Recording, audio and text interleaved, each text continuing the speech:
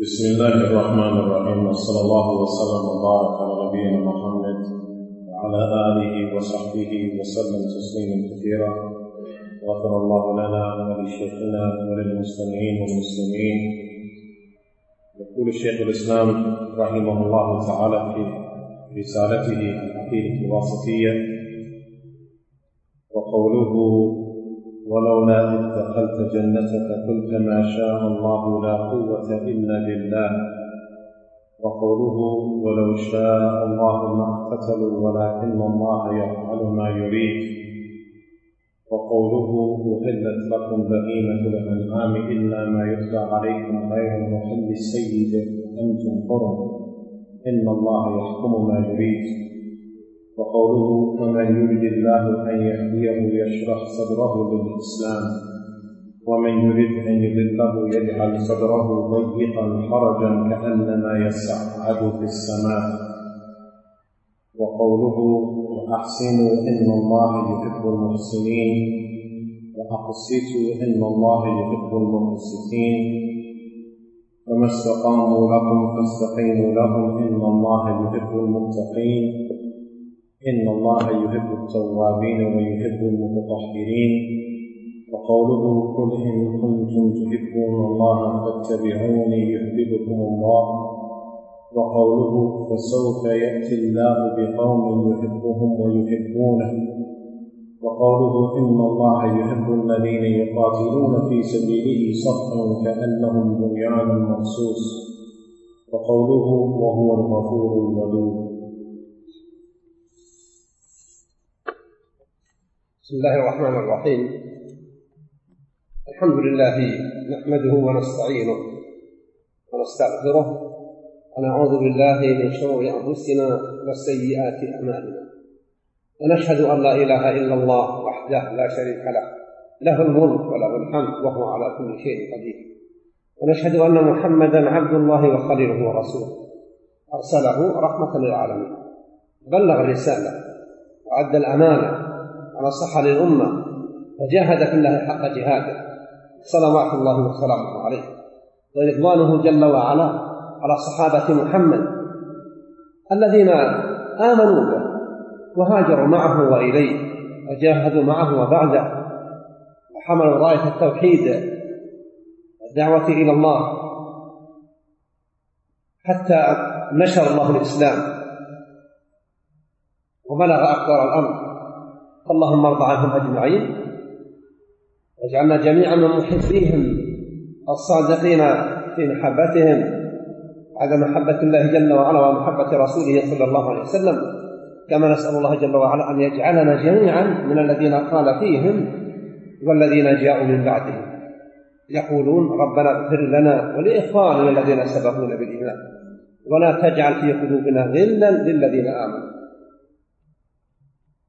هذه الكلمات التي ساقها شيخ الإسلام محمد شيخ الإسلام أحمد بن عبد الحليم بن تيمية الحراني رحمة الله عليه في رسالته العقيدة الواسطية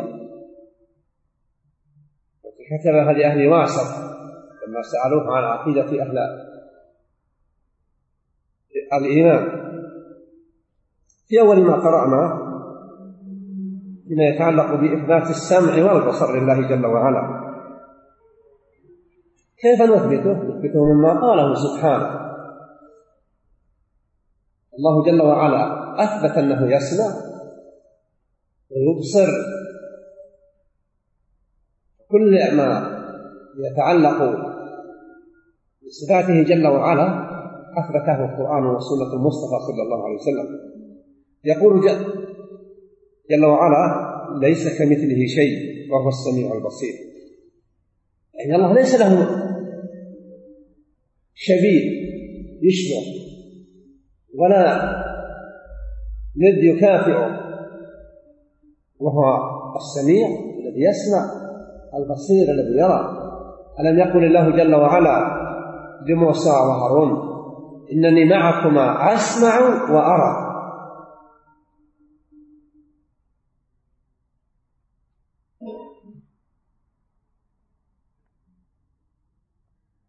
وليس كمثله شيء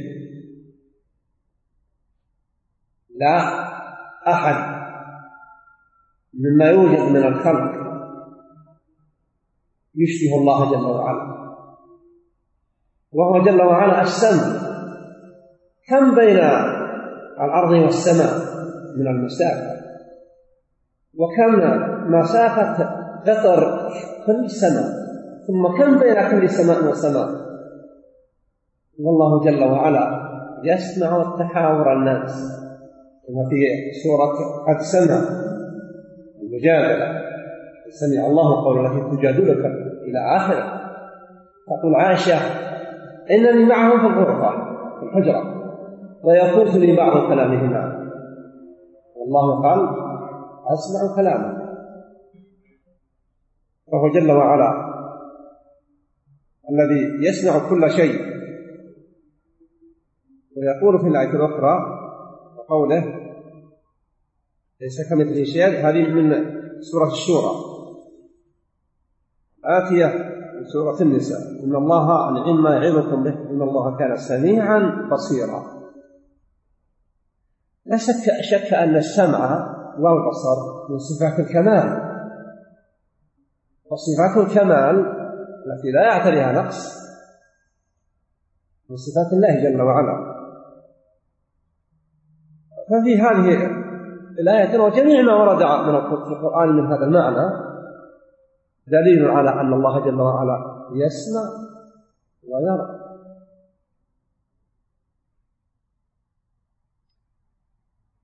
تأتي هذه العناوين التي بين الأسطر، هذه من وضع منظم لهذه الرسالة طباعتها. يقول إثبات المشيئة والإرادة لله سبحانه وتعالى.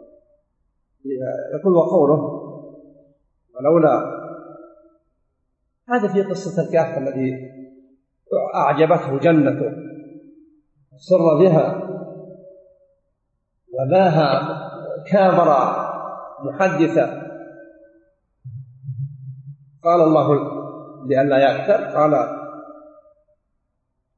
ولولا إذ دخلت جنتك يا أيها الشخص المعترف بنفسه قلت ما شاء الله لا قوة إلا بالله.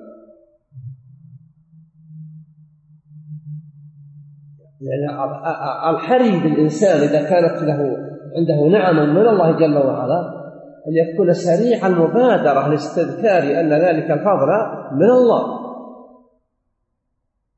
وخير لك أيها المعجب بجنته لو قلت عندما دخلتها ما شاء الله لا قوة إلا بالله، يعني ما فيها من بهاء ونظرة وثمار وأمور تعجب، كل ذلك من الله جل وعلا. قال في الآية الثانية، هذه من سورة الكهف كما هو معلوم، ولو شاء الله ما اقتتل الذين من بعدهم من بعد ما جاءتهم البينات ولكن اختلفوا فمنهم من آمن ومنهم من كفر. يعني هؤلاء الذين آمنوا وهؤلاء الذين كفروا كل ما حصل منهم إنما هو معلوم لله قبل أن يكون، لكن الله أودع العباد عقولا صالحة للتمييز بين الحق والباطل وبين النافع والضار. والله جل وعلا لو شاء لجعل الناس كلهم أمة واحدة، لكنه أراد أن يميز الطائعين بما يستحقون وأراد أن يعاقب المعرضين عن أمره جل وعلا بما يستحقون، وهو الحكم العدل. ولو شاء الله ما اقتتلوا، لو شاء الله جعل الناس أمة واحدة، لو شاء الله ما اقتتل الذين من بعدهم من بعد ما جاءتهم البينات ولكن اختلفوا فمنهم من آمن ومن كفر. ولو شاء الله ما اقتتلوا ولكن الله يفعل ما يريد. يعني جميع ما في الكون لا يمكن أن يحدث فيه شيء بدون علم الله، ثم لا يمكن أن يحدث شيء ارتجالا من الفاعلين، وإنما يحصل بموافقته لقضاء الله وقدره.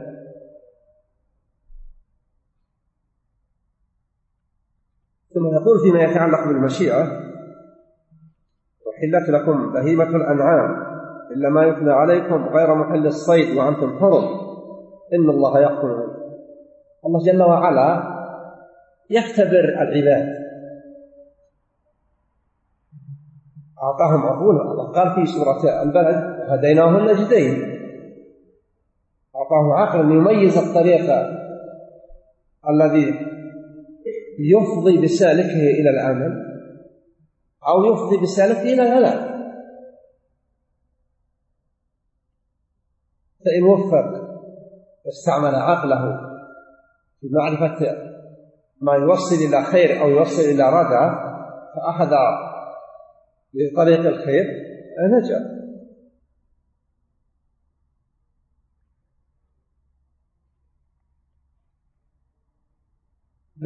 بنو إسرائيل لما حرم الله عليهم على الاصطياد يوم السبت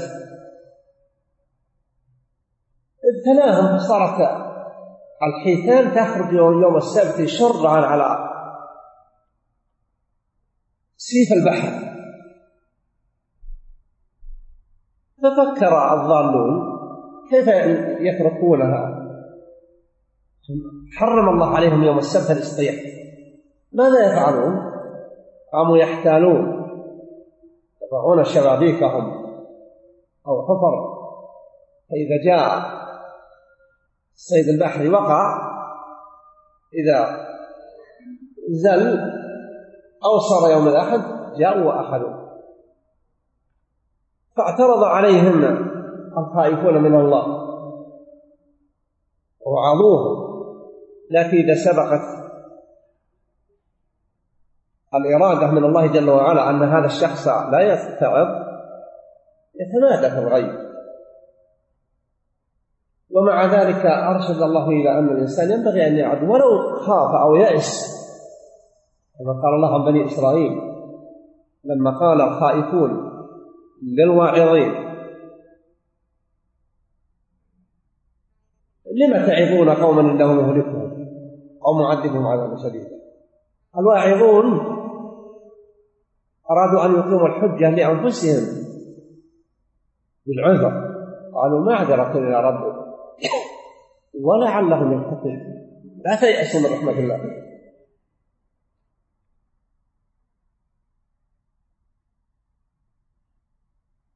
قال: إلا ما يتلى عليكم غير محل الصيد. المسلمون لما أنزل الله هذا الشيء ما كان إلا أن تكاثرت سود البر والضباء وقر الوحش وغيرها من الصيد البري، فما كان منهم إلا أن سلموا الأمر لله جل وعلا ولم يتعرضوا شيئا امتثالا لأمر الله. يعني ما فعلوا كما فعلت بنو إسرائيل. بنو إسرائيل لهم سابقة سيئة، يقولون لموسى: اذهب أنت وربك فقاتلا إن هاهنا قاعدون. لا، المسلمون تجنبوا الصيد لما تكاثر أمامهم وهم محرمون خوفا من الله جل وعلا. قال: حلت لكم بهيمة الأنعام إلا ما يتلى عليكم غير محل الصيد. بهيمة الأنعام حلال لكم من الإبل والبقر والضأن والماعز، حلال في حدود ملكياته. قال: إلا غير محل الصيد وأنتم حرم، لا يحل لكم أن تصطادوا من الصيد البري ما دمتم في حال إحرامكم، إن الله يحكم ما يريد. هذا التقدير من الله ليس بدون سبب، وإنما جل وعلا هو أعلم بالحكمة عندما قرر أمرا أو ينهى عن أمر، فإنما أوامره جل وعلا وما يقدره لحكم تليق بحال المسلمين، بحال عباد الله جل وعلا. وقوله فمن يرد الله يهديه يشرح صدره للإسلام. ما في أحد يمكن أن يهتدي بنفسه بقوته وقدرته، لا. ولذلك شرع لنا أن نسأل الله الهداية، شرع الله لنا جل وعلا أن نسأله الهداية في كل يوم على أقل تقدير في 5 مواقف من صلوات الفرائض 5 في كل يوم يسأل ربه الواحد اهدنا الصراط المستقيم. هذا اعترافا بأن الإنسان لا يهدي نفسه، والله قال لأشرف الخليقة إنك لا تهدي من أحببت ولكن الله يهدي من يشاء. قال فمن يريد الله يهديه يشرح صدره للإسلام ومن يريد أن يضله. هناك إرادتان، الإرادة الشرعية هي ما أحله الله، والإرادة القدرية هي التي لا تخرج عن ما رسمه الله جل وعلا وكتبه القلم في اللوح عندما قال له اكتب ما هو كائن إلى قيام الساعة. قال ومن يريد أن يضله يجعل صدره ضيقا حرجا كأنما يصعد في السماء. يعني يكون الإنسان لما تكون لم تسبق له من الله الهداية يكون يحرج أمام كل أمر خير، يصير كأنه يصعد مع سلما يصعب الصعود عليه. ولذلك الشخص لما يقع مع درج طويلة مرتفع يثور نفسه في طريقه، يضيق صدره عما هو فيه. الذي لم تسبق له الهداية من الله كأنما يرقع في أمر غاية في الصعود في المشقة. ثم فيه هنا إثبات الأول إثبات السمع والبصر، والثاني إثبات المشيئة في منها الإرادة الشرعية والإرادة القدرية. هذه هنا إثبات محبة الله ومودته لأوليائه على ما يليق بجلاله جل وعلا. يقول الله جل وعلا فيها وأحسنوا إن الله يحب المحسنين. كيف الإحسان؟ يقول النبي صلى الله عليه وسلم إن الله كتب الإحسان على كل شيء، يعني احرص في أن تحسن ما تقوم به من عمل، ابذل جهدك حتى يكون عملك حسنا يرضاه الله، وإذا رضي الله العمل أنزل على بفضله جل وعلا آثار ذلك الرضا. وأحسنوا إن الله يحب المحسنين. في هذه الآية إثبات المحبة. وأقسطوا إن الله يحب المقسطين. القسط هو العدل، أن يقسط الإنسان أن يعدل في معاملاته وتصرفاته. قال فما استقاموا لكم فاستقيموا لهم إن الله يحب المتقين. الأمر من الله جل وعلا أن نعامل الناس بموجب العدل ونحسن إلى أهل الإحسان، ومن يسيئون إلى أمر الله جل وعلا يستحقون العقوبة. لا يقال فما استقاموا لكم، من تدعونهم إلى الله ما استقاموا لكم من الاستجابة والرضا بما تدعون إليه من الخير استقيموا لهم، اعتدلوا في تصرفاتكم معهم وابذلوا الإحسان لهم، لأن هذا مقتضى التقوى، والله جل وعلا يحب المتقين، وفي كل ذلك إثبات المحبة لله. ويقول جل وعلا في آية أخرى في البقرة إن الله يحب التوابين ويحب المتطهرين. التواب الذي يتوب من الذنوب، يعرف أن الذنب لا يرضاه الله. إذا فعل الإنسان ما لا يرضاه الله تعرض لعقوبة الله، فإذا تاب فلطف الله جل وعلا اقتضى أن لا يعاقب التائب بل يعفو عنه.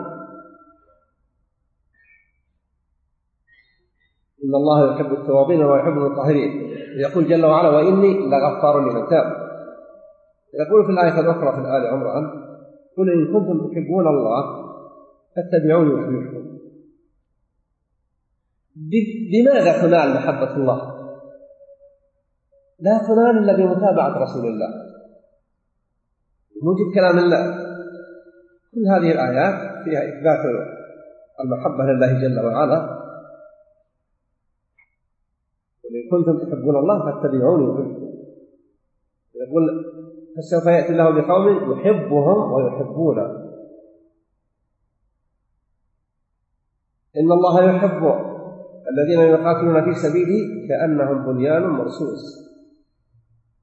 وهو الغفور الودود. الودود هو المحب، والمودة هي المحبة.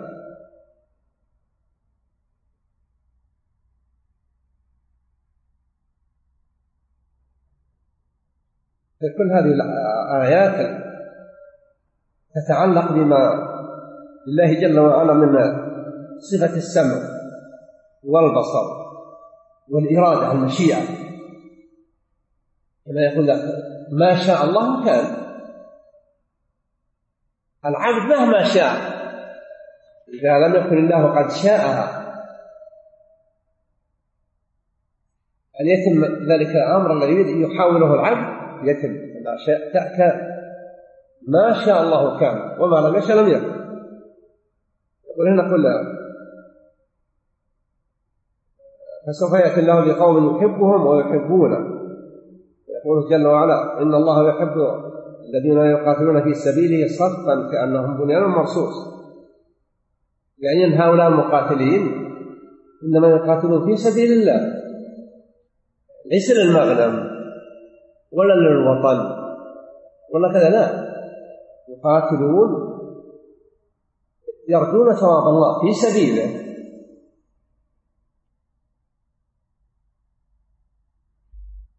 يقول في آخر الآية: وهو الغفور الودود.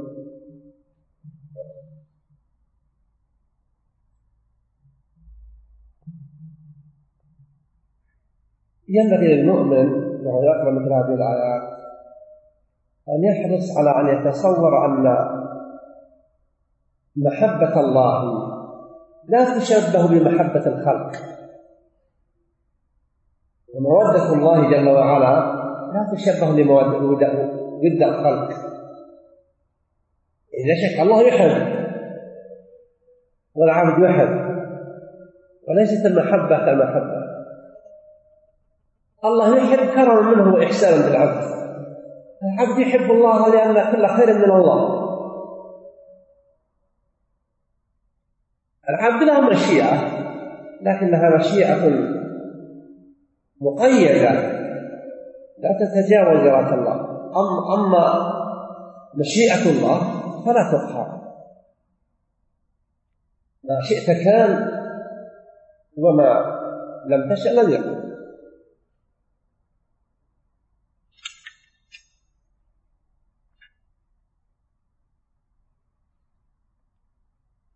يأتي بعد ذلك إن شاء الله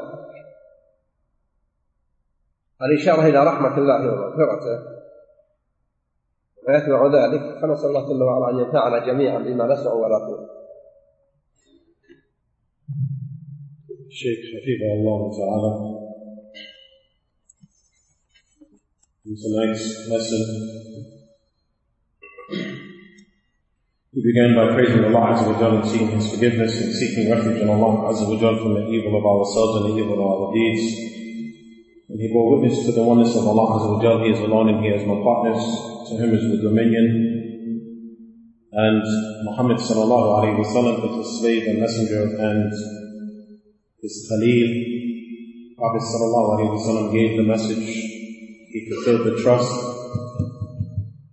تنبيه الأخوان في كتب تتعلق مذهب الشيعة الاثني عشرية إن شاء الله بعد الدرس توزع على الأخوة.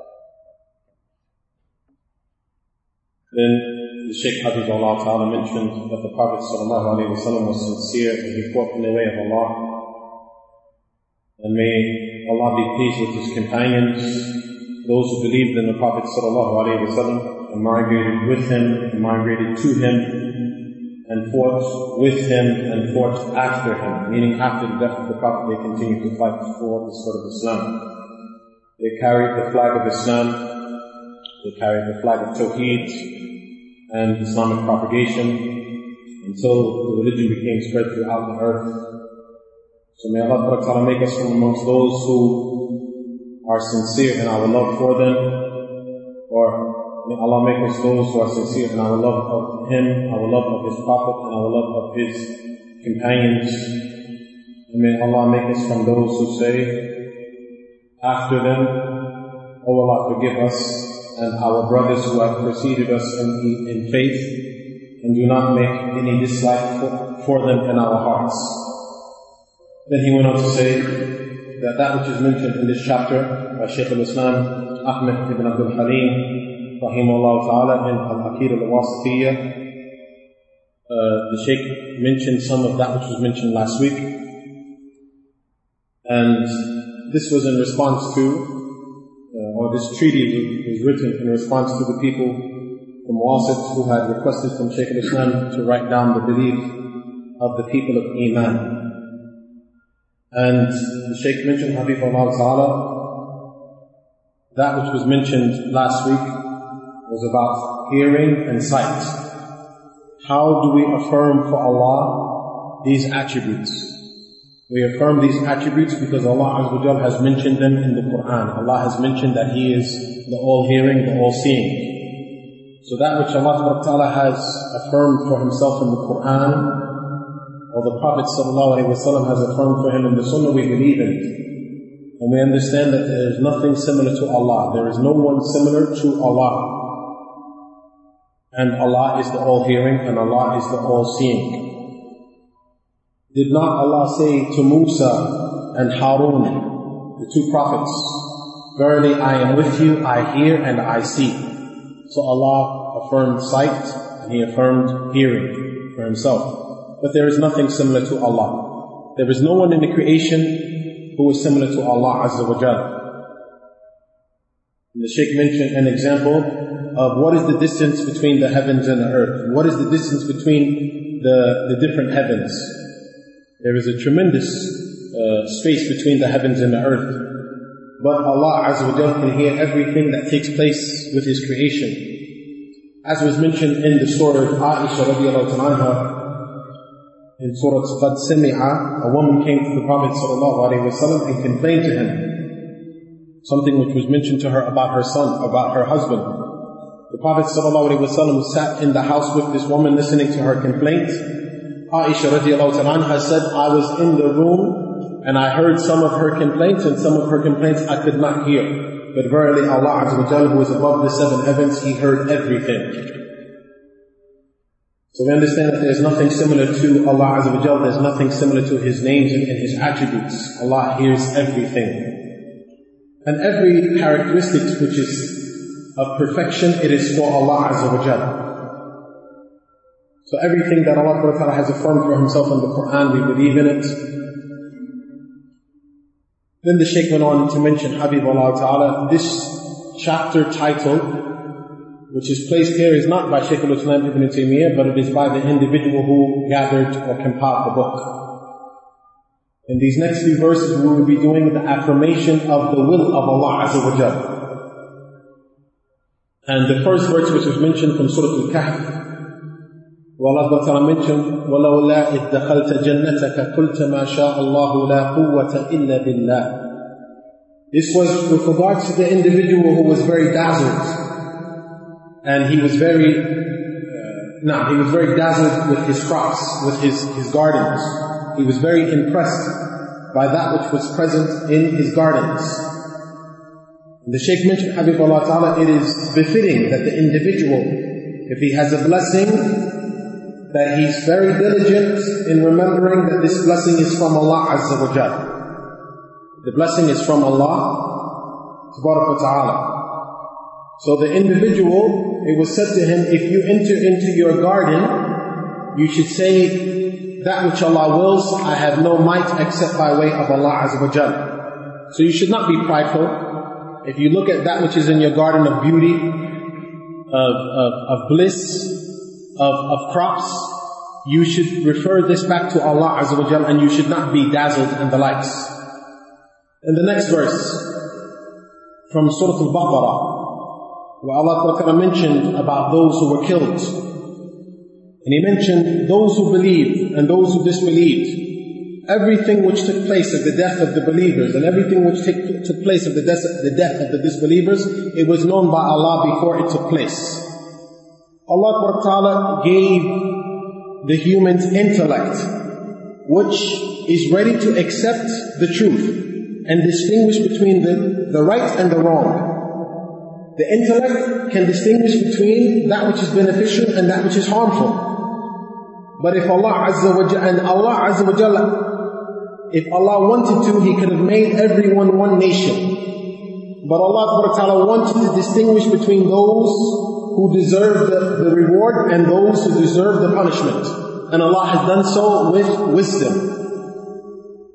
So everything which takes place in the creation, it is from the wisdom of Allah Azza wa Jal, and it is not independent of the knowledge of Allah. So if Allah Ta'ala, so it is not independent of the knowledge of Allah Azza wa Jal, and it is exactly according to how Allah decreed the things that would take place. Then He mentioned the next verse in Surah Al-Ma'idah, where Allah Ta'ala talks about the animals which are permissible for us to hunt, the game which is permissible for us to hunt. And the Shaykh mentioned, Habibullah Ta'ala, that Allah Ta'ala will test His servants. Allah has given you, as Allah Ta'ala mentioned in Surah Al-Balad, وَهَدَيْنَاهُمْ نَجْدَيْنِ, We have guided them to both paths. So Allah has guided you to the path that if you tread this path and traverse this path, it will lead you to everlasting bliss. But if you traverse the other path, it would lead to your destruction. So it is upon an individual to use the intellect which Allah Ta'ala has given him. And the Shaykh mentioned, Habibullah Ta'ala, Mathalan, in this surah, Allah Azza wa Jalla is mentioning the animals which are permissible for the Muslims to hunt. The Shaykh mentioned, Habibullah Ta'ala, that Bani Israel, the Jews, Allah Azza wa Jalla forbade them from hunting on or fishing on Saturday. But they noticed that on Saturdays, which was the day that it was not permissible for them to fish, the fish would come to the top of the ocean. It would come to the shore. So they said, what should we do? These individuals who were deviants and these individuals who were astray, they said, what should we do? So they put their nets out. So they put their nets out on Friday nights, and then on Saturday they did not perform the fishing, but the fish went into the nets, and then on Sunday they would take the nets. So they found a way to get around the prohibition of Allah Azza wa Jalla. So the Shaykh mentioned, so these individuals tried to get away from the prohibition of their Lord Ta'ala. So there was individuals who was from amongst them, from amongst Bani Israel. They said, why do you do this? Yani obey the orders of Allah Azza wa Jalla. They feared the punishment of Allah Azza wa Jalla. So they wanted to stop their companions, they wanted to stop their people from fishing on this particular day and going around the prohibitions of Allah Azza wa Jalla. So another people came to them and they said, why are you, and this the Shaykh mentioned this, Habibullah Ta'ala, to show that even though we understand that if Allah Azza wa Jal has decreed that someone is astray, we should not give up hope, we should not despair for guidance of that individual. So some individuals, a third party, came to those individuals and they said, لِمَا تَعِذُونَ قَوْمًا اللَّهُ مُحْلِكُهُمْ أَوْ مُعَذِّبُهُمْ عَذَابًا شَدِيدًا. Why are you admonishing a people that Allah would punish them with a severe punishment? Why are you admonishing them? Leave them alone. They said, مَعْذِرَةً إِلَى رَبِّكُمْ أو معذرة إلى ربكم ولعلهم يتقون. we are doing this to have an excuse with Allah Azza wa Jalla, and it's possible that they would fear Allah. So this shows you, the Shaykh Habibullah Ta'ala used this as a proof to show that even if Allah has decreed that a person is going astray, it does not mean that you give up hope and you abandon the individual. You should still try to admonish the individual to guide the person back to the truth. Then the Shaykh said, Habibullah Ta'ala, but look at the comparison of the Muslimun. In this verse in Surah Al-Ma'idah, when Allah Azza wa Jalla ordered the people that it is permissible for you to hunt this game. You can hunt the cows, you can hunt the camels, you can hunt the sheep, you can hunt the goats. But you cannot do so while you are in a state of ihram. You cannot do so if you are in a state of ihram. So did the Muslims, the Shaykh mentioned Habibullah Ta'ala, did the Muslims do like the Jews did?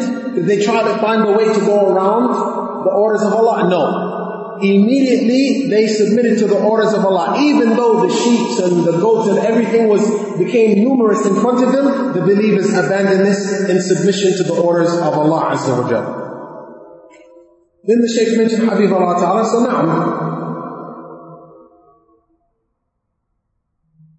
so the Shaykh mentioned Habibullah Ta'ala, we should understand that which Allah Azza wa Jalla decrees, whether it is an order or whether it is a prohibition, that Allah only does it for a reason. Allah does it for a wisdom. Now, then the Shaykh mentioned Habibullah Ta'ala, the next verse. فَمَنْ يُرِدِ اللَّهُ أَنْ يَهْدِيَهُ يَشْرَحْ صَدْرَهُ لِلْإِسْلَامِ. Whoever Allah wants to guide, Allah makes his heart or his chest, Allah opens his chest for Islam. And whoever Allah wants to lead astray, Allah makes his chest hard, difficult, as if he's going up in the sky. The Shaykh mentioned Habibullah Ta'ala. We should understand this verse informs us that guidance is not in the hands of the individual, but guidance is from Allah Azza wa Jalla. And because of that, Allah Ta'ala has ordered and legislated that every day we constantly supplicate to Allah to guide us to the correct path. We do this at least 5 different times a day. We ask Allah Azza wa Jalla in the five salawats, the 5 daily prayers, we ask Allah Azza wa Jalla to guide us to the straight path.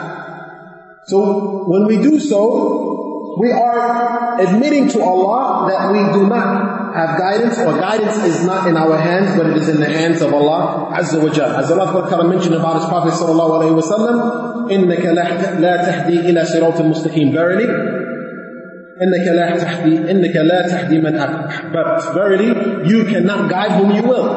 This was said about the Prophet sallallahu alayhi wa sallam. You cannot guide whom you will. So verily, it is through the guidance of Allah Azza wa Jalla. So the individual should constantly seek the guidance of Allah Azza wa Jalla.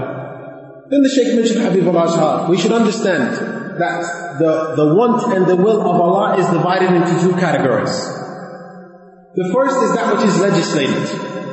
This is that which Allah wants and that which Allah is pleased with. The second is that which Allah has legislated. It may be, and it may not be what He wants, but Allah Ta'ala has decreed that it will take place. It is that which Allah Ta'ala has decreed, it will take place. And it would take place. Because this is that which the qalam, this is that which is written in the Lawh al-Mahfuz, the preserved tablets. That which the qalam wrote, when Allah Ta'ala said, write everything that would take place until the Day of Judgment. This falls under the second category, which is the will of Allah Azza wa Jal, which is that which would take place. The first is that which Allah legislates, or that which Allah wants. And the second is that which Allah Ta'ala has legislated will take place, even if He does not want it, Ta'ala, meaning He's not pleased with it. Not that He doesn't want it, but He, Ta'ala, is not pleased with it, but He has decreed that it will take place. Then the Shaykh mentioned Habibullah Ta'ala, the individual who it has not been decreed for this individual to be guided, this individual finds difficulty in performing good deeds, as if he is going up. As if this individual is going up, like a person going up a flight of stairs. He finds his chest to be very difficult. This is the type of feeling for the individual that Allah Ta'ala has not decreed for him guidance. Then the Shaykh mentioned Habibullah Ta'ala, the following verses about the love of Allah Azza wa Jal. The love of Allah Azza wa Jal, which is befitting for His majesty. And the Shaykh mentioned, Habib Allah Ta'ala, that the Prophet ﷺ said, verily Allah has written perfection for everything. So if you understand that Allah Azza wa Jal has written and legislated perfection for everything, then you should be very diligent in every action that you seek to perform. You should do it in the best of manners. You should do it in a manner which is befitting or in a manner which is pleasing to Allah Azza wa Jal, and Allah will bless the action because of that. So in this verse you have that Allah loves. And likewise in the next verse, وَأَقْسِطُوا إِنَّ اللَّهَ يُحِبُّ الْمُقْسِطِينَ. Allah loves those who are just. Al-Qist is that you are just. You are just in your dealings. So the Shaykh mentioned, Habib Allah Ta'ala, that which Allah has ordered us, that when we deal with the people, we deal with them justly. And we are good to those who do good. We are good to those who do good. Those individuals who implement the orders of Allah, we are good to those individuals. And then the Shaykh mentioned, so if an individual obeys Allah and he submits to the religion of Islam, we are just to those individuals. As Allah says, in the فَمَا اسْتَقَامُوا لَكُمْ فَاسْتَقِيمُوا لَهُمْ. If they are upright with you, then it is upon you to be upright with them. And then the next verse in Surah Al-Baqarah, where Allah Ta'ala mentions At-Tawwabin, and verily At-Tawwab, he is the one who seeks repentance. He knows that he has a sin, and he knows that seeking forgiveness for this sin is something pleasing to Allah Azza wa Jal. So if the individual falls and this is something which is displeasing to Allah, he immediately repents to Allah, and he knows that Allah Ta'ala does not punish the one who repents. Allah Azza wa Jal, from His mercy, is that He does not punish the individual who repents, as Allah Ta'ala said, وَإِنِّي لَغَفَّارٌ, as Allah Ta'ala mentioned, and verily I am the all-forgiving to the person who repents. Then He mentioned the other verses in Surah Ali Imran, قُلْ إِن كُنْتُمْ تُحِبُّونَ اللَّهَ فَاتَّبِعُونِ. Verily, if you love Allah, then follow me. The Shaykh mentioned, Habibullah Ta'ala, how do we gain the love of Allah? We gain the love of Allah by following the Prophet Muhammad sallallahu alaihi wasallam. Then he said in all of these verses you have the affirmation that Allah Azza wa Jal loves. Likewise, Al-Wadud. Allah Ta'ala is an extreme form, it's an extreme form of love, and this is also affirmed for Allah Azza wa Jal. So all of these verses that we've mentioned tonight, all of them are affirmation for the different sifat of Allah, as-sam, hearing, al-basar, sight, irada, want and will, and likewise the love of Allah Azza wa Jal. Then the Shaykh mentioned, Habib Allah Ta'ala, about the muqatilin, those who fought in the way of Allah. He went back to the verse where Allah Ta'ala mentioned those who fought in the way. In Surah As-Saff, verily Allah loves those who fight in the way of Allah as if they are one structure.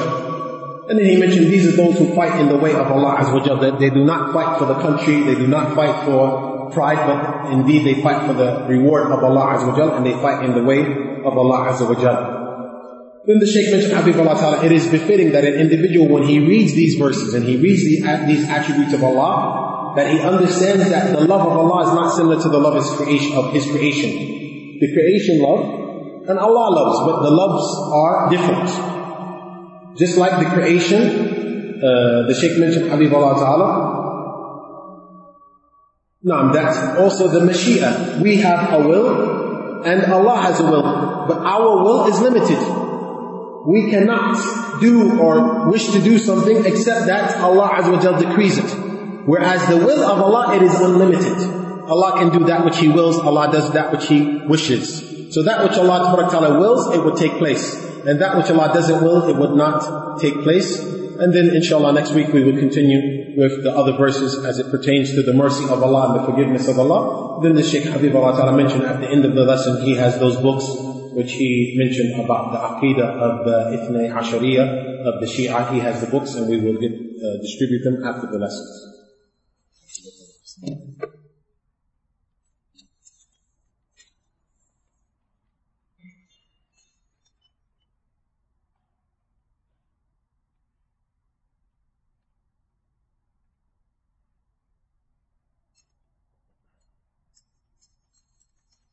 قل السائل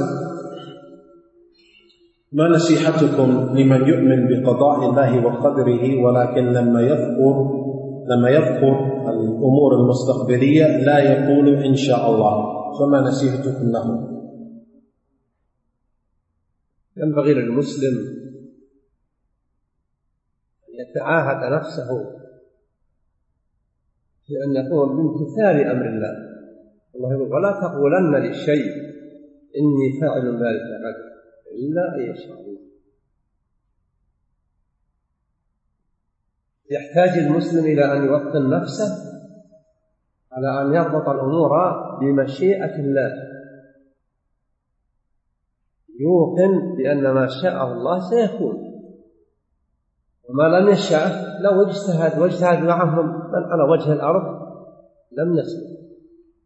في حديث النبي لابن عباس: واعلم أنه لو اجتمع من في الأرض أن ينفعوك بشيء ما نفعوك إلا بشيء كتبه الله، ولو أرادوا أن يضروك ما ضروك بشيء لا قد كتبه الله. يعني لو اجتمعوا ينفعوك بشيء لم يكتبه الله ما لم يحصل. ويوطن المسلم نفسه ويتعاهد أن الشيطان يحرص على أن يغفل ابن آدم عن إعلان إن شاء الله. يحتاج الواحد أن يكون في كثير أموره مستذكرا. قال: سوف آتي يوم غد، يقول: إن شاء الله. سأحفظ الدرس إن شاء الله. سأذهب لعمل ما، يربط هذا العمل بمشيئة الله، لأنه إن كان الله شاء إتمام ذلك العمل، وإن شاء وإن لم يشاء مهما اجتهد العبد لا يصل إلى شيء. What's your advice? The question is asking, what's your advice for an individual who mentions future plans but does not say inshallah, but he believes in the qadr of Allah? The Shaykh said it is befitting that a Muslim conditions himself to the orders of Allah, or, tries his best to fulfill the orders of Allah. As Allah mentioned, a person should not say, in Surah Al-Kahf, a person should not say, إِنِّي فَائِلُ ذَلِكَ غَدًا إِلَّا أَنْ يَشَاءَ اللَّهُ. That Allah said in Surah Al-Kahf that a person should not say, I'm going to do something tomorrow, except that they say, if Allah wills. So a person needs to condition themselves that they always refer, or they always attach the affairs to the will of Allah Azza wa Jal. That which Allah decrees will take place, and that which Allah doesn't decree will take place. Even as is mentioned in the hadith of Ibn Abbas, if the people of the world were to come together to try to benefit you, they would not benefit you except that Allah wrote it for you. And if they came together to try to harm you, they would not be able to harm you except that Allah wrote it against you. Then the Shaykh mentioned, Habibullah Ta'ala, that the shaitan is very diligent in making a person heedless about attaching his affairs to the will of Allah Azza wa Jalla. So a person should be reminded that which Allah Ta'ala wills will take place, and that which He doesn't will not take place. So, for example, the person, when they say, I will come tomorrow, they should say, Insha'Allah. Or they would say, I would memorize the lesson, they should say, Insha'Allah. So whatever the person does, they should say, Insha'Allah. And they should attach the affair to the will of Allah Azza wa Jal, and that which Allah wills will take place, and that which Allah doesn't will not take place.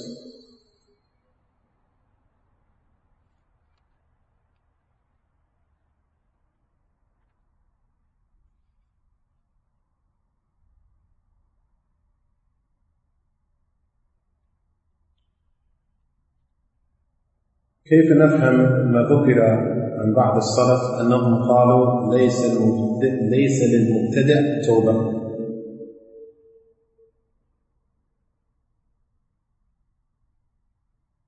المبتدع الذي يستحدث البدعة يستحدثها وهو يرى أن هذه هي الصواب، وليس معناها أن ما له توبة ما تقبل الفعل، لا، لكن الغالب على من يبتدع في الدين أنه لا يتوب، يرى أن بدعته هي الأحسن مع غفلته أن الأحسن هو ما قضاه الله لا ما ابتدعه الخلق. ولذلك يغلب أن المبتدع لا يتوب، وأما المذنب الذي يعصي الله، الإنسان قد يزني، يشرب الخمر، يسرق، يتوب، قد يقتل ولو قتل قصاصا، لكن إذا تاب نفعته توبته. أما إذا قتل نفسا مؤمنة متعمدا بغير حق فقتل لأنه قاتل ولم يتب، هذا النار موعده. أما إذا تاب قبل أن يقتل وندم فحق الله جل وعلا يزول التوبة، وحقوق العباد لا تبقى حتى يحصل التراضي أو يتم إعطاؤهم حقهم. The question was, how do we understand what was mentioned by some of the Salaf, that the innovator, there is no repentance for the innovator? The Shaykh mentioned, Habibullah Ta'ala, that statement of the Salaf is about the individual who invented in the religion. And the individual who invented in the religion, he feels that which he has invented is correct. So this statement doesn't mean that if the individual sincerely repents to Allah, that Allah would not accept it. But that which is meant is that the majority of the times this type of individual does not repent, because he feels that which he is upon is correct, and it is legislated. But the reality is that which is correct and that which is legislated is that which Allah has legislated. So what is understood is the majority of the time an individual who invents in a religion, he does not repent. Unlike the individual who sins. If a person commits fornication, or if a person drinks alcohol, or if a person steals, this person repents to Allah, even if they are caught and the capital punishment is implemented upon the individuals. For example, if he killed someone, so he is killed. But if the individual repents before he is killed, then this repentance is accepted. And the Shaykh mentioned likewise an individual who is caught for killing a believer, and he is killed before he repents, this individual will be in hellfire. But if an individual has killed another believer, but he repents before he is killed, then this repentance benefits this individual and it is accepted by Allah Azza wa Jalla.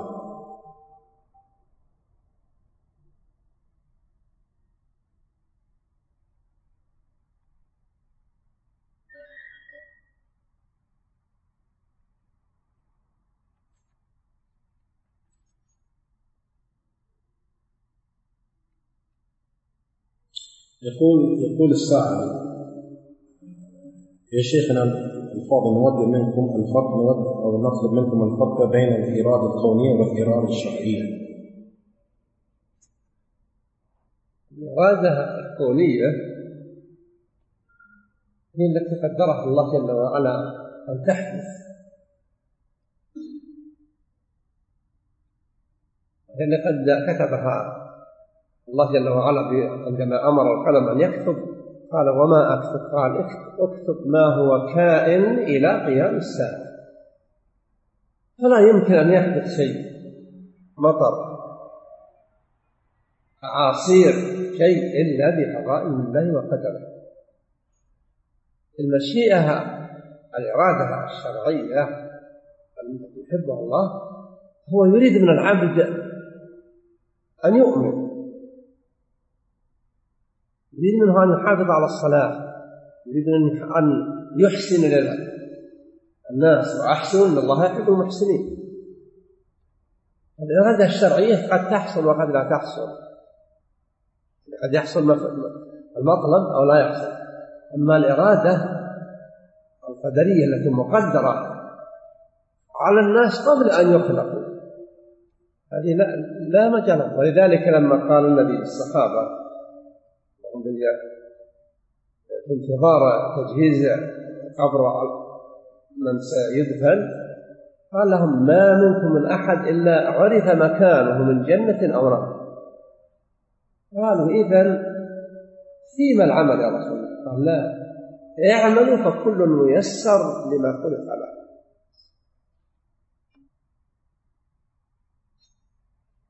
individuals asking, please give us clarification about the difference between al-irada al-kawniyah, which the will of Allah Azza wa Jalla, or the want of Allah, and if somebody remembers the translation of kawniyah, please inform me, and al-irada al-shar'iyyah, which is the legislated will of Allah Azza wa Jalla. The kawniyah, the irada al-kawniyah, is that which Allah Ta'ala decreed, and He wrote when He ordered the pen to write everything that would take place until the Day of Judgment. That which Allah Ta'ala decreed, everything that would take place, such as the rain, such as the hurricanes, every single thing that Allah Ta'ala wrote that would take place is considered from al-irada al-kawniyah. Whether Allah is pleased with it or whether Allah Azza wa Jalla is not pleased with it, but Allah decreed that it would take place. Al-irada al-shar'iyyah is that which Allah loves.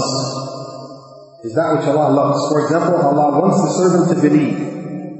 Allah wants the person to preserve his prayers. Allah wants the person to be good to others. This is al-irada, a legislated will. But the legislated will, Allah wanted to take place, but it may take place or it may not. Allah did not write that it takes place. Allah legislated it, meaning Allah wanted to take place, but Allah did not write that it takes place. Some people believe, some people don't believe. So this is the difference between the kawniyah and the shar'iyyah. The Shaykh mentioned Habib Allah Ta'ala. Another example of the kawniyah, the first, everything that Allah decreed that would take place. One time the companions were sitting and they were preparing the grave for an individual to be buried. And the Prophet ﷺ said to them, there is none from amongst you except that his place in paradise or in the hellfire is known. It is written for him already. So the Sahaba said, Ya Rasulullah, so why are we acting? The Prophet ﷺ said, continue to act, for everyone would have ease and that which he was created for. So this is al-irada al-kawniyah.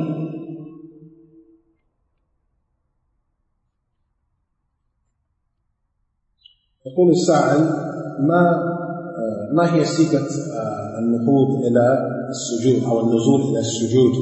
هل نقدم أيدينا أو ماذا؟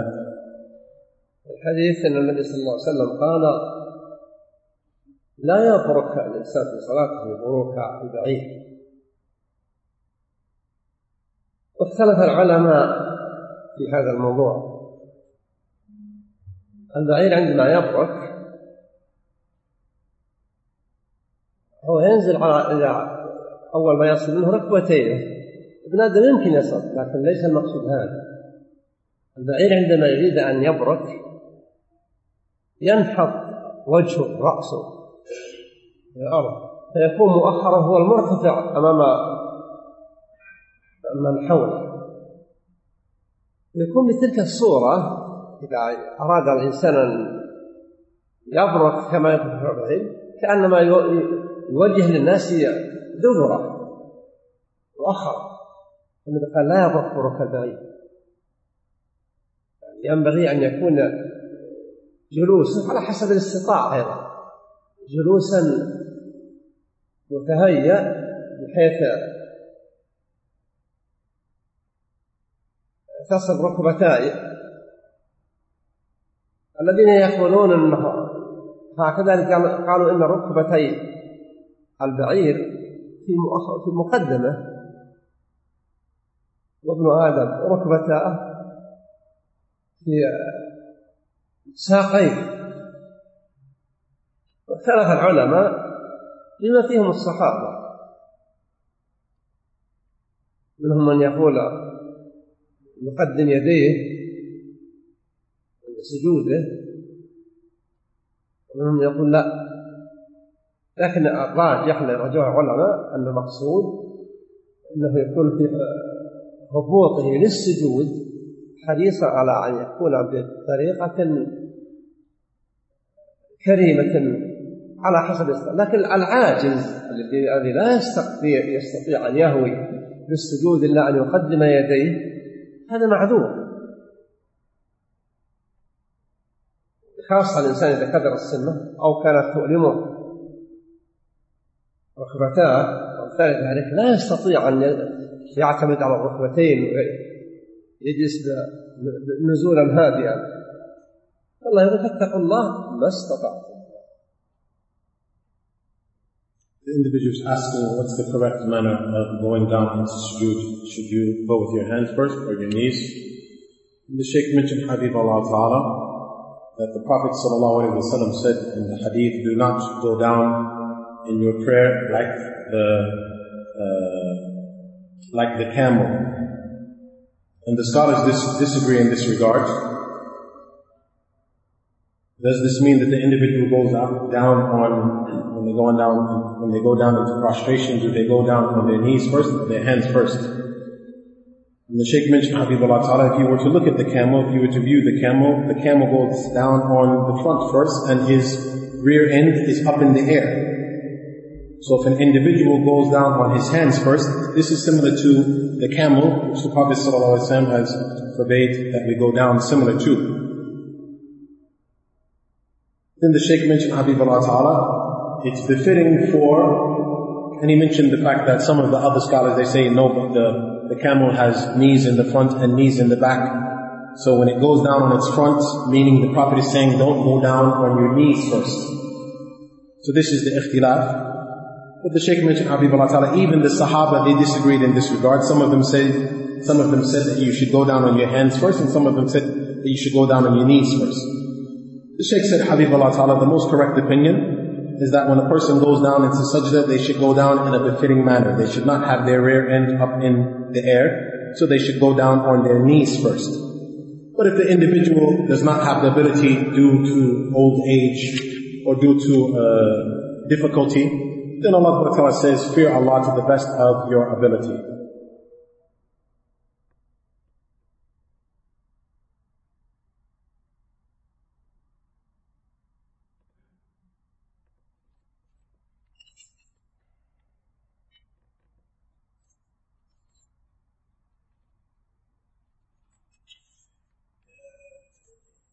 يقول السائل هل يجوز للمرأة المسلمة أن تدرس التجويد عند رجل مسلم قد بلغ عمره 60 سنة؟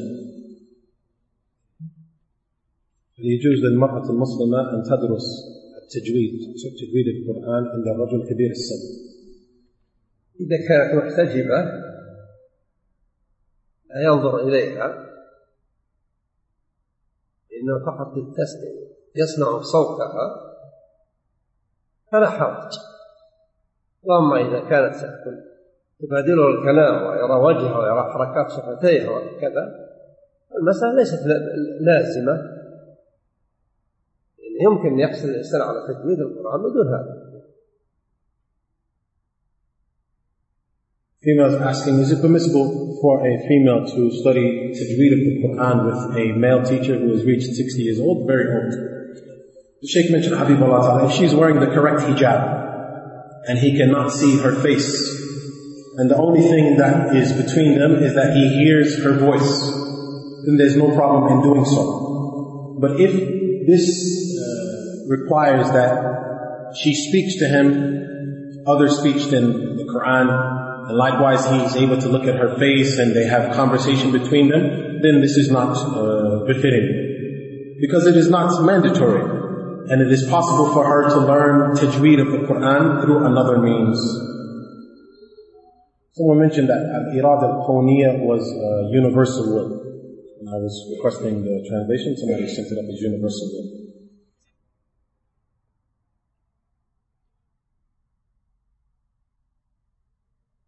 يقول السائل أحيانا في الدوام، يقصد في الدوام أحيانا الذي يؤمنا في الصلاة يستعجل ولا أستطيع إدراك أركان الصلاة أو واجبات الصلاة، فماذا عليه؟ كن حريصا على المتابعة بحيث لا تتأنى إذا رفع رأسه من الركوع، تزيد في التسبيحات والتراكع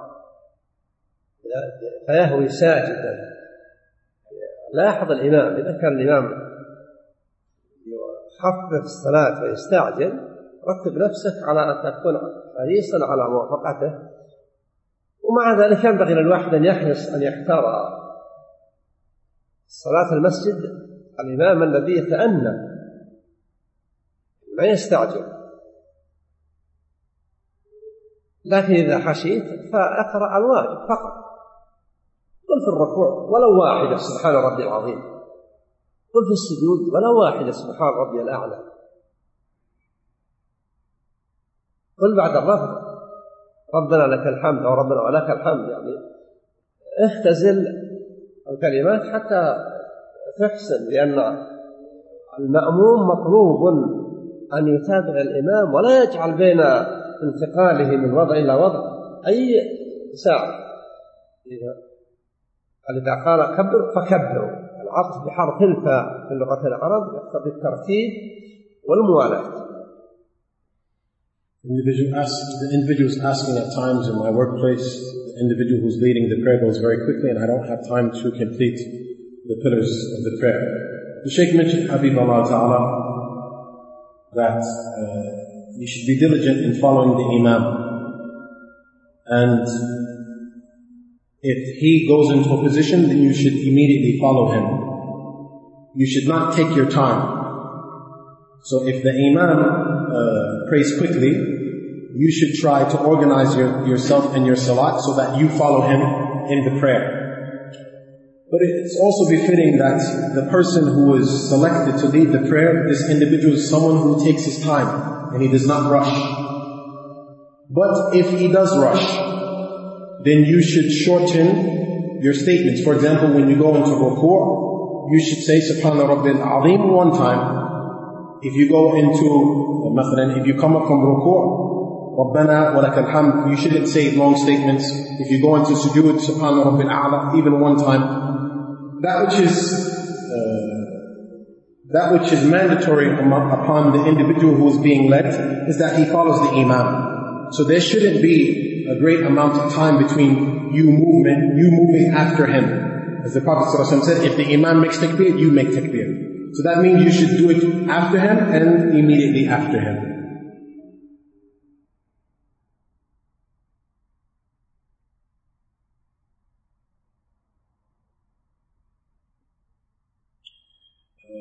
يقول السائل بالنسبة لقول الله تعالى ولا تقتلوا أولادكم من إملاق، هل نفهم من هذه الآية أنه لا يجوز تأخير الإنجاب لمن تزوج؟ النبي يقول تزاوجوا توالدوا فإني مكافر بكم الأمم. والمواليد إذا كانوا مسلمين يعبدون الله جل وعلا، إذا كثرت العبادة التي فيها إخلاص لله كثر الخير بإذنه تعالى جل وعلا. ينبغي الإنسان أن يكون واثقا بالله بأن الرزق منه، ولا يقول لا أريد الإنجاب، أخشى أعجز عن الإنفاق، أو يقول عندي 5 لا يحتاج أن يزيد. ما يدري هو قد يموت 5 كلهم بعد أن يتجاوز سن الإنجاب. قد يحرص المسلم على الإنجاب مع التوكل على الله في أمور كله، وما من دابة في الأرض إلا على الله رزقها. Individuals asking about the statement of Allah, and do not kill your children out of fear of poverty. Does this mean that it is not permissible to delay having children? The Shaykh mentioned, Habib Allah Ta'ala, the Prophet ﷺ mentioned you should marry because verily I am going to compete with the number of followers of my ummah, my nation. And the Shaykh mentioned, Habib Allah Ta'ala, so if we have more Muslim children that worship Allah, or if we have more Muslim children and they worship Allah upon sincerity, this is something good. So the individual should put their trust in Allah Azza wa Jal and know that the provisions are from Allah Azza wa Jal. And you should not fear poverty. You do not know that which Allah would decree for you. There's some individuals, they say, I have 5, so I'm going to stop at 5. You do not know. It's possible that all of those 5 die. So that which is upon the believer is to put their trust in Allah Azza wa Jal.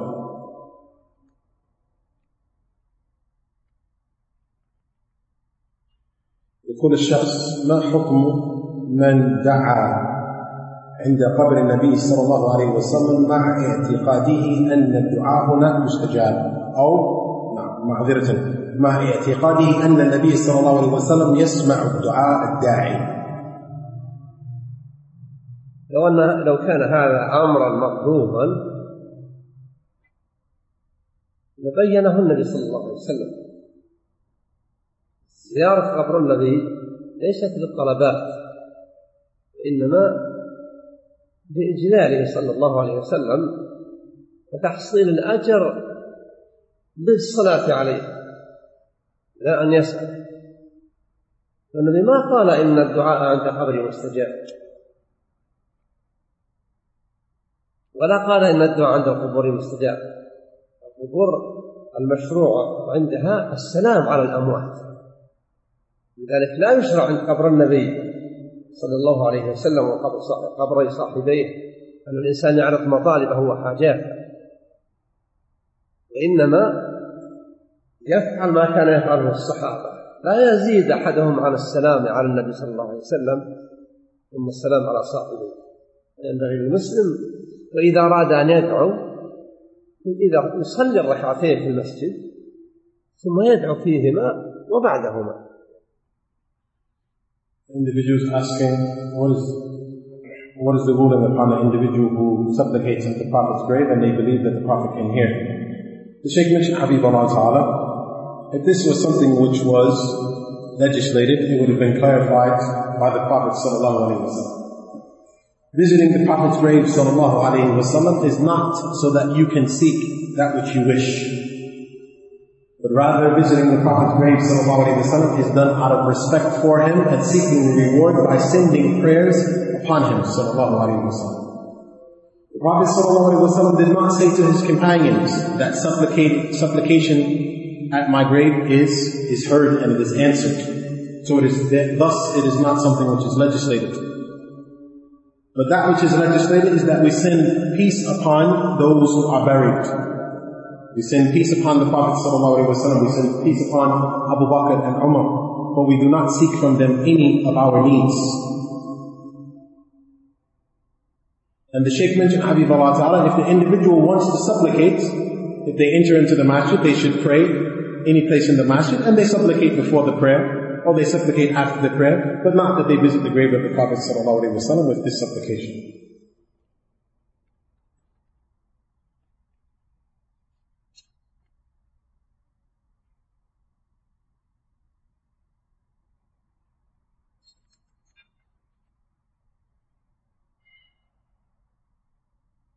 يقول السائل كيف نتعامل مع شخص ادعى أو يدعي أن شخص آخر يتعامل مع السحر بدون دليل ولا برهان؟ كيف نتعامل مع شخص يدعي على شخص آخر أنه يتعامل مع السحر وبدون دليل؟ الذي يدعي على أحد بأنه يتعاطى السحر دون أن يثبت ينبغي أن يؤدب، لأن نسبة عمل السحر لأحد ظلم للشخص الذي ليس يعمل ذلك العمل.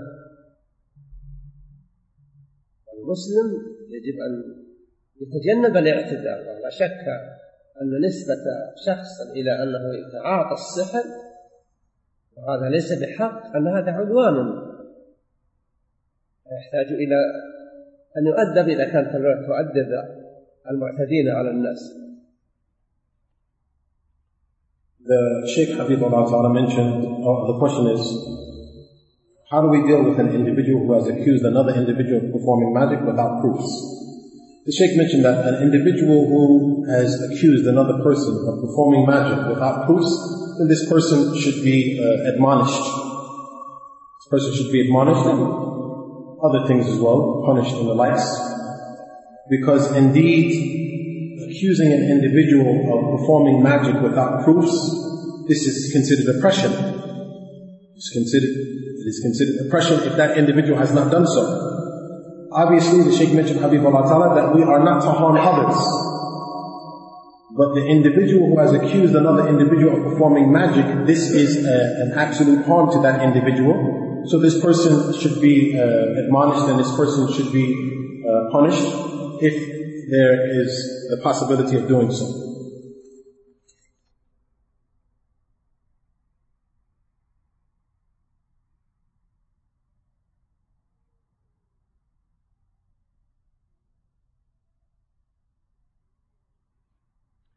تقول السائلة أن هناك بعض الحدائق والمنتزهات ولا يسمح للولد الدخول فيها بعد السن 10، فتقول هل يجوز لي أن أنزع حجابي في هذه المنتزهات أمام هؤلاء الأولاد الذين وصلوا أو الذين دون سن 10؟ الذي دون سن 10 هذا لم يبلغ الحلم، والحجاب للمرأة إنما هو عمن بلغوا الحلم. أما الصغير هذا لم يطلع على عورات النساء، لا يعرف شيئا عنه، ولو عرف لا يخشى منه فلا حرج. Females asking about different types of parks, and boys that attend these parks, they are prevented from attending the park if they go over 10. So is it permissible for the woman to remove her hijab in these types of parks? The Shaykh mentioned, the person who has, or the boy who has not reached the age of 10, and he's under 10, then he has not reached the age of puberty. And the female, it is legislated for her to cover, it is not legislated for her to cover for the boy who has not reached the age of puberty. So as long as these boys have not reached the age of puberty, then it is permissible for her to not wear the hijab in their company. And likewise, the Shaykh mentioned, the child who under the age of puberty, he doesn't know about the awra of the woman, and even if he knows about the awra of the woman, as long as he has not reached the age of puberty, there's no problem in her removing her hijab in front of these children.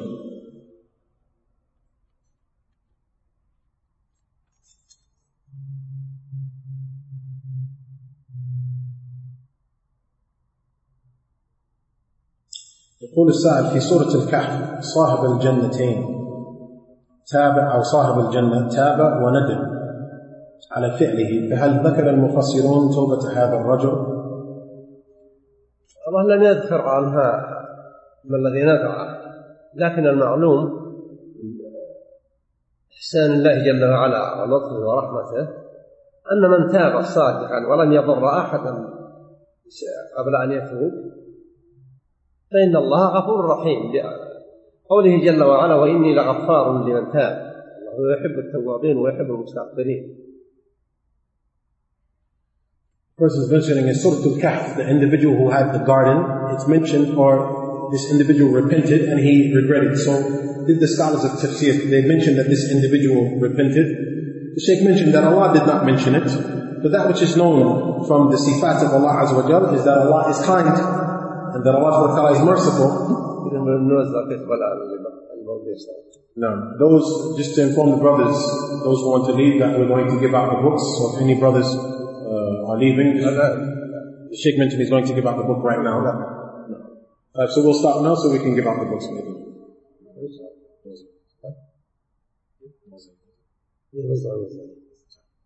We're going to stop now and the Sheikh is going to...